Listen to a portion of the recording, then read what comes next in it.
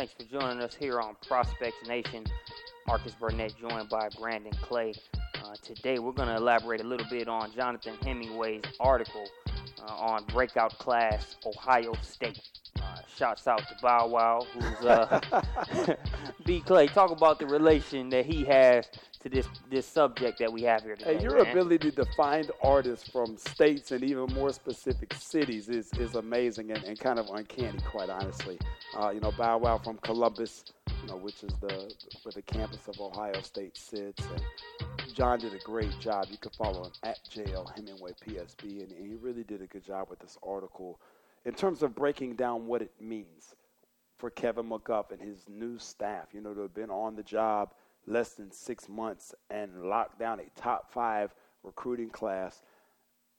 That's a really big deal in the bigger scheme of basketball, and I think that the state, Ohio, and their recruiting ties to other places are good enough that this is going to be something that they have the opportunity to duplicate over the course of the next 2 or 3 classes, putting them in a position to be back into that Final Four mix there in Columbus, which is what you expect on the men's side, men's football, and obviously women's basketball. You expect them to be amongst the best in the country.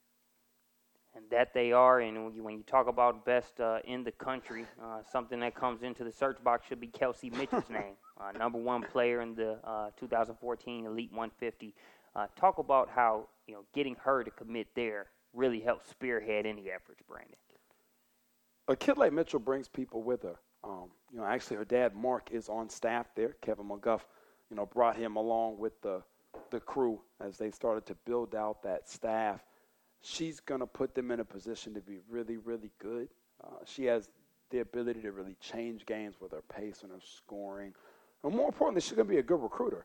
Kids are going to want to play with her. Alexa Hart, Michaela Waterman, those kids we'll get to in a minute. Those are great examples of people who played alongside of her during the club season and then said, you know what, I like this kid enough to want to say, hey, I'm going to keep playing with her.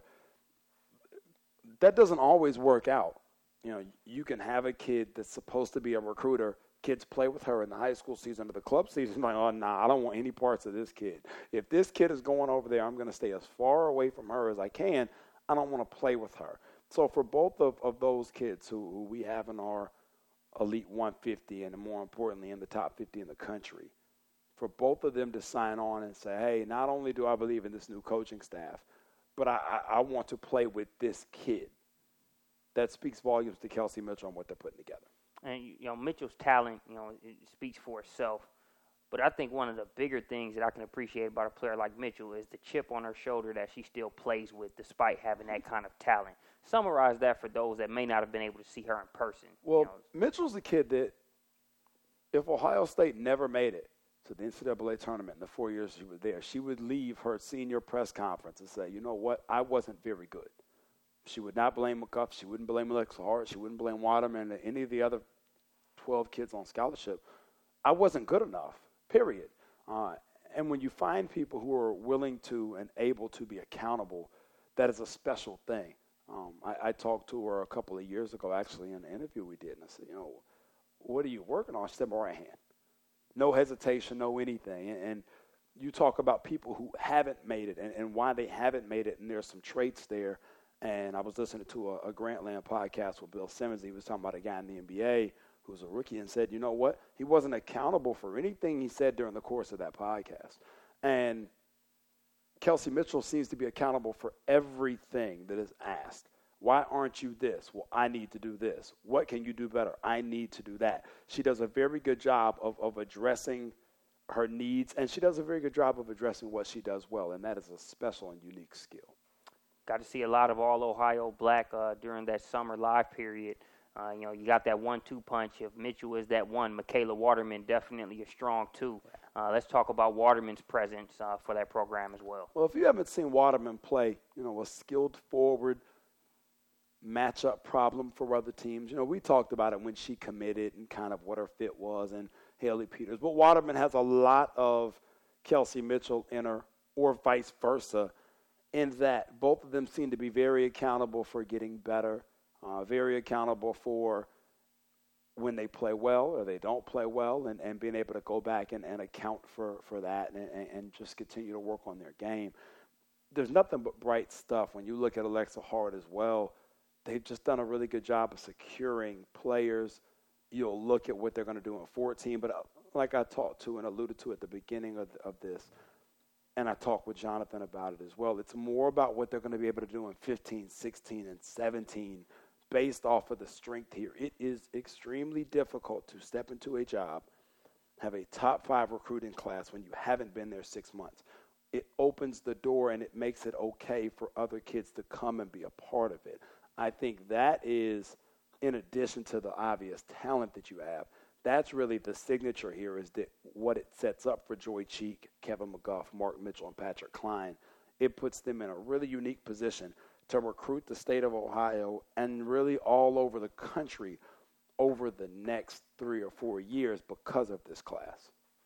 State of Ohio, already talked about 2 of the prize prospects. Last but not least, Alexa Hart. She had a summer-long block party. Everyone was invited. Talk about her prowess as a one-person SWAT team. Well, she runs the floor. She can catch the ball. She can finish it. She showed a couple of half hooks offensively, so she really is rounding out her skill set. And then she has an elite-level skill, the ability to block the ball. I talked about her length, I think, in one podcast being similar to Jacinta Monroe at FSU. She puts me in the mind of Theo Ratliff, who played in the NBA for some years. Their ability to change and affect the game with their specialty on the defensive end. They're getting a really good one in Hart. And, they still are on the board now for Catherine Westbeld, who played club with those guys and then also plays high school with Waterman. Gabby Green from out of California, Kristen Simon in California, Asia Doss in Michigan. So a lot of kids, and we talked about the national pulse there. There's an example of it. We go from Ohio to California and then over to Detroit. They're going to be linked in with a lot of kids over the course of the next 3 or 4 years from all over the country. They definitely will not be limited to regional recruiting. The Ohio State athletic program is no stranger to being a contender, on the national stage. You look at, Urban Meyer in football, we know what's going on there. Thad Matta, the boys team, and now you have, the girls basketball team doing what they're doing as well. Talk about how that helps from a standpoint of just, campus moxie to the recruiting landscape. It makes it easier. It makes it easier for everybody if everybody is good. You sell a winning environment and a winning atmosphere. You look at Duke. In the basketball department has been able to do that for a long time. Stanford has flirted with it on the other side of the country in terms of being able to have people that are both good in men's and women's basketball. Stanford, obviously, football-wise now, too.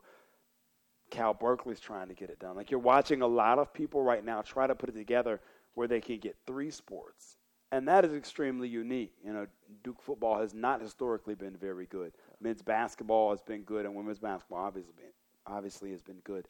Can you get that trifecta where all 3 sports are really good? And when you do it, it allows you now to recruit almost transparently. You don't have to worry about if it's a football game in which you're going to get killed by 35 and it's not going to be a good experience for the recruits and it's going to be kind of boring and you're leaving at halftime.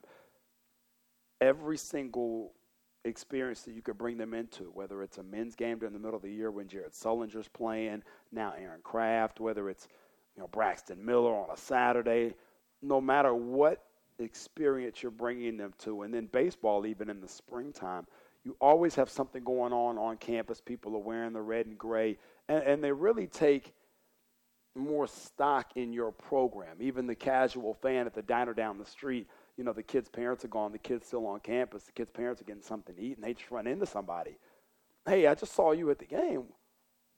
Is your daughter thinking about coming here? I saw her. She was tall. Yeah.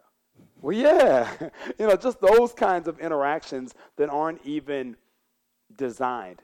The better off the programs are on campus, the better those interactions are.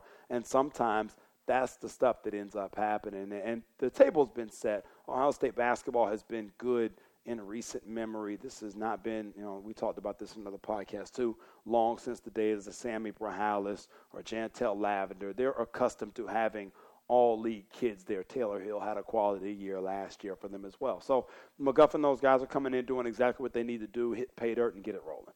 Hey, I'm not the biggest DJ Khaled fan, but it looks like they're in Columbus. They're on some all we do is win, win, win, no matter what type stuff when you look at the programs they're aligning. So that'll do it here for this Prospects Nation podcast. Thanks for joining us.